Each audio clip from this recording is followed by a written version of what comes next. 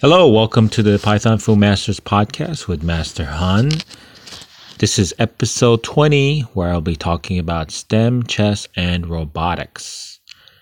And first off, I want to apologize for the long delay. I've been busy with my various coding classes, and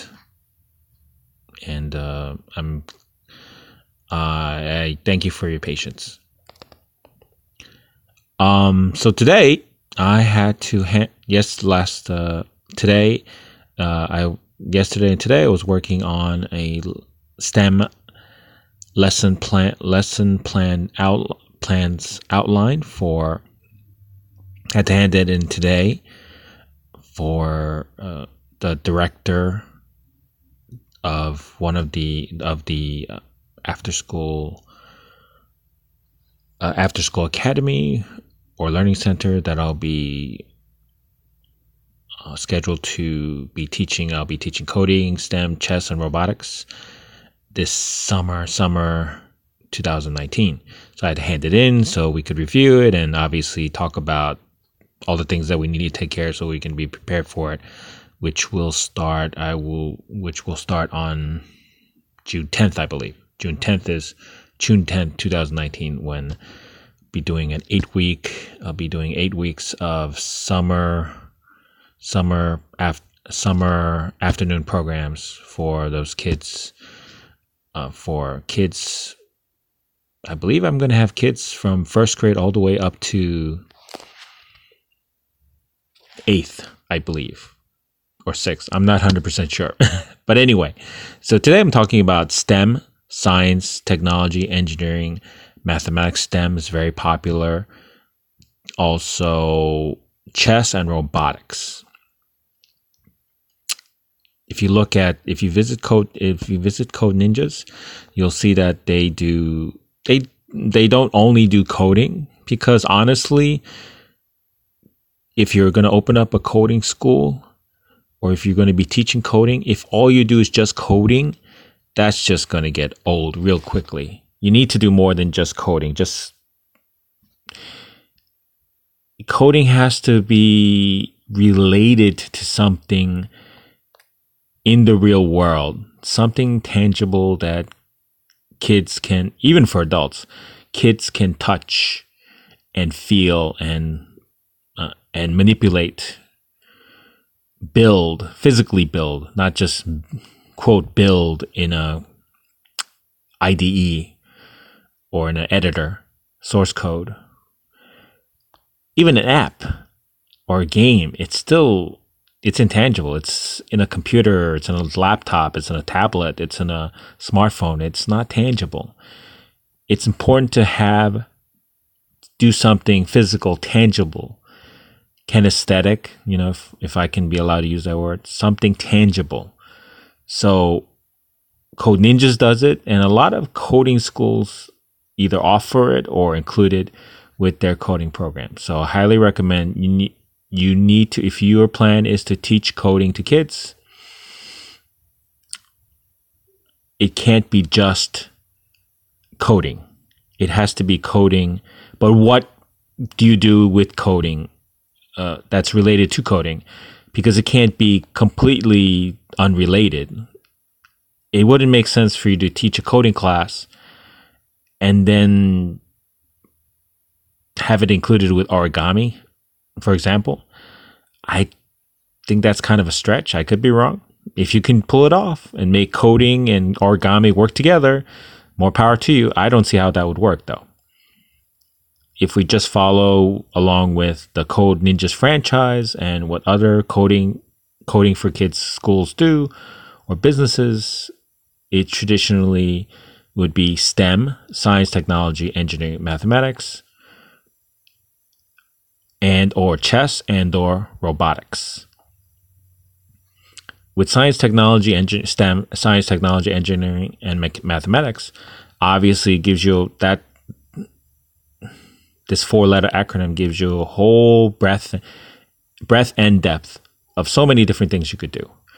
And I think it would be it should be very easy for you to somehow relate coding, whether it's something that's already been coded or something that you can code yourself.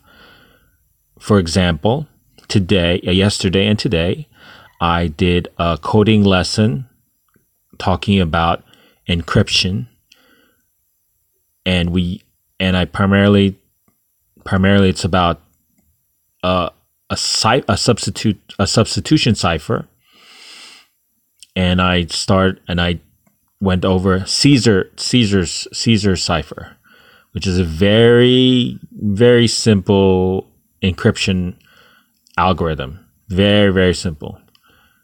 And I cover that and related to cybersecurity and how you could use it practically to use it to hide passwords,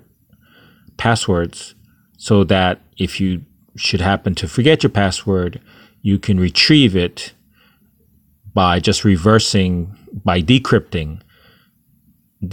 something that has been in your password, which has encrypted with the Caesar cipher.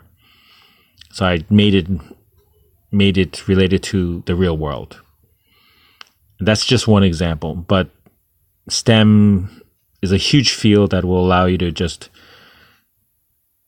use so many different things in the real world that you should have an easy time of relating it to coding, and using coding as at the end of it or throughout some lesson that incorporates STEM and coding. Chess obviously I think it's quite clear why chess should be part or could be part of any coding program for kids, because chess has a lot of coding elements, rules. So in coding, it would be like syntax, right? Rules of a language. So chess has rules. You have different objects or pieces that have specific properties and rules that you have to abide by according to those pieces or pawns. And you have the ability to move forward and backward. And chess even has, you have conditional and conditions. You have formulas of openings and gambits. So chess is, I think, highly relatable to coding. So chess also helps students to focus their mind, think logically, think in sequences. Chess is, in coding terms, it's a search problem. We're trying to search for the best moves. So chess is something that I think is very synergistic with coding. I think they both feed off of each other. So chess is, and by the way, you do not have to be actual chess master or a grandmaster to teach chess. I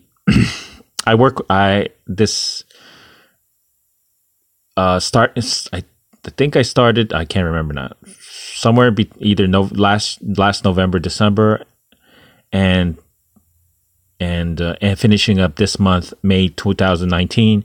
So somewhere between November, December, I think starting December 2018 to now, finishing up now in May 2019, I've been working with after school program vendor, and I've visited a few far away local, some rather distant public elementary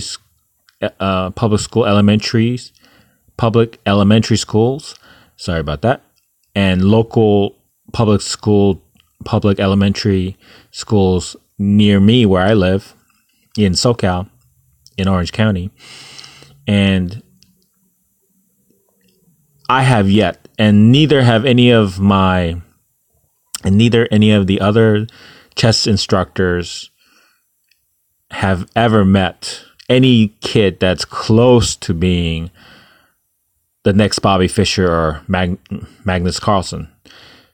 It would be incredible if we could meet a child like that, a chess prodigy. But none of the veterans who've been with this after school program vendor, a few who have been there for 5 years, none of them has ever met the next Bobby Fischer or Magnus Carlsen. So there's rarely, maybe 1 out of 100 or maybe 1 out of 500, you'll find an elementary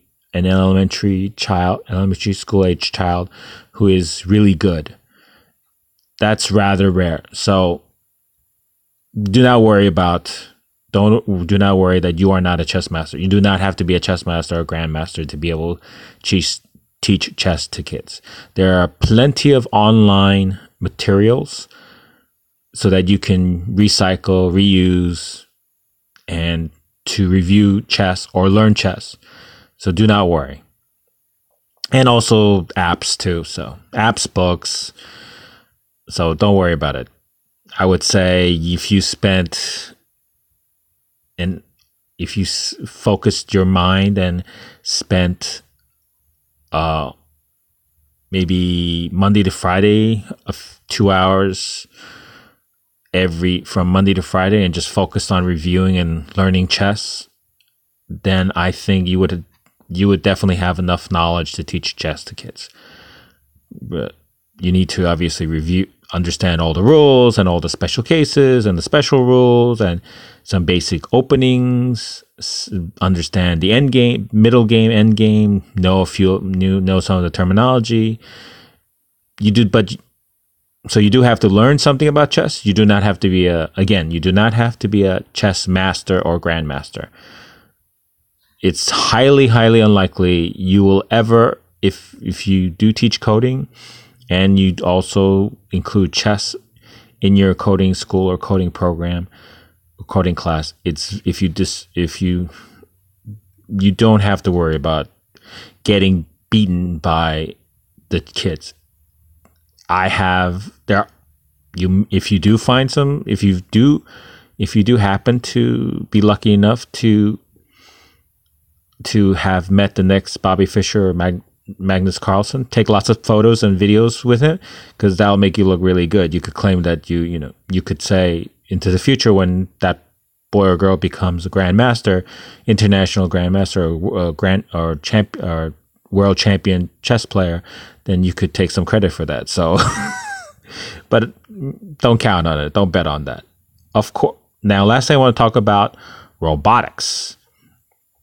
And obviously, this is highly correlated, or obviously, at least in the public perception, is that coding and robotics are closely related. But the fact of the matter is, most coders have nothing to do with robotics. They're coding something that doesn't touch a robot, has nothing to do with robotics. But in the public, I believe my perception is that the public perception is that robotics and coding are highly interrelated. Now, with robotics, I have experience with VEX, the VEX robotics system, and the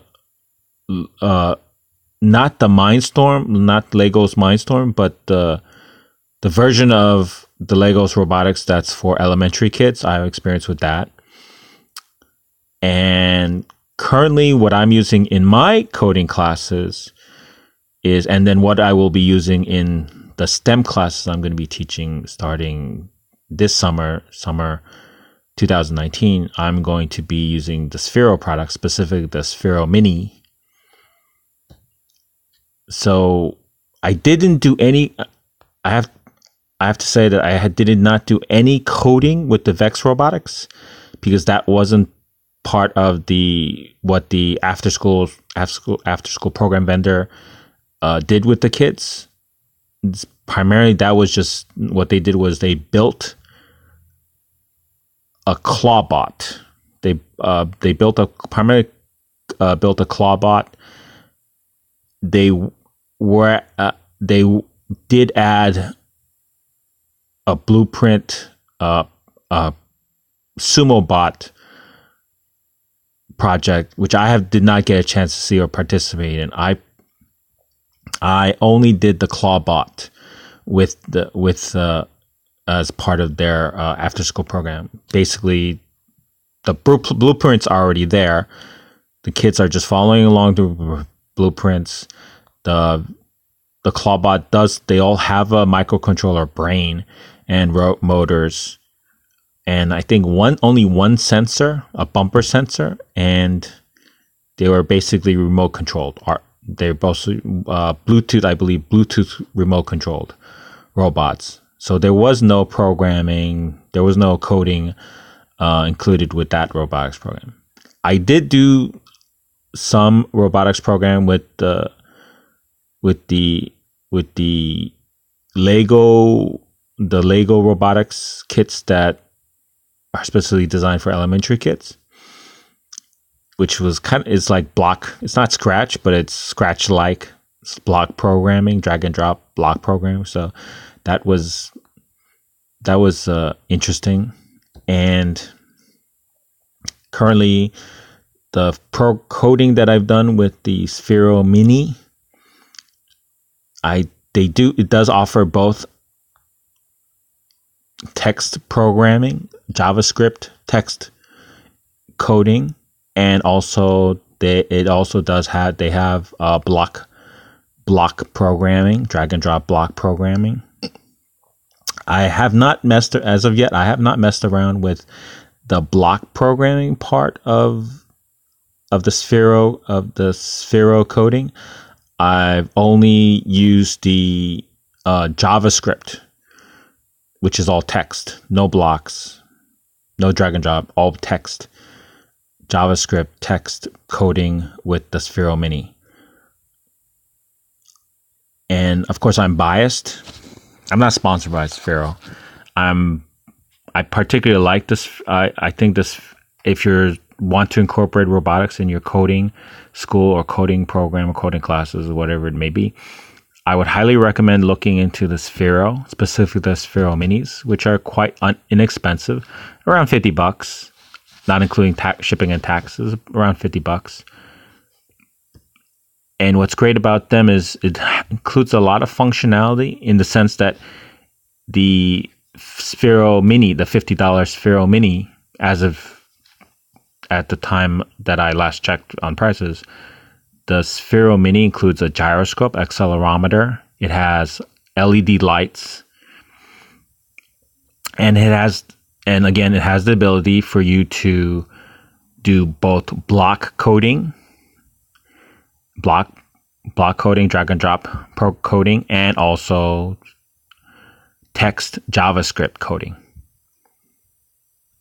And what's a big plus is there is a large community of users, teachers, students, and there's also a lot of code. So you do not have to code everything from scratch. You can, for example, download and use several different versions of the Hot Potato game with your Sphero Mini. So you save a lot of time. And I think that's great about what I really like about the Sphero products, the Sphero Mini. And Sphero they're adding products, and it's just not only robotics. They have some kind of digital drum kit that's music creator or keyboard or musical device. I'm not very musical, so I'm not very interested in that. But that's also as opportunity. So you want to check out Sphero and all the products they have. They have more than one kind of robot. You can get a inexpensive Sphero Mini. You can get a more expensive, more advanced, more functional bigger Sphero robot. So you could just start with the $50 Sphero Mini, get used to that, get used to coding it and using that product. I think that's a great way to introduce or include robotics into your coding, STEM, science, engineering, what have you. I think that's definitely worth looking into. Okay, today I didn't talk specifically about coding. Again, if you are teaching or offering or coding class, coding program, you don't want to make it just coding by itself. You do want to integrate or add, supplement, integrate, complement, whatever. STEM, science, technology, engineering, mathematics, those kind of subjects, and or chess, and or robotics. I'll try to upload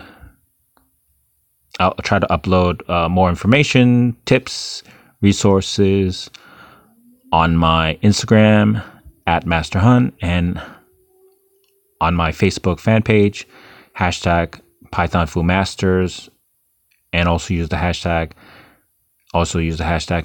#MasterHun.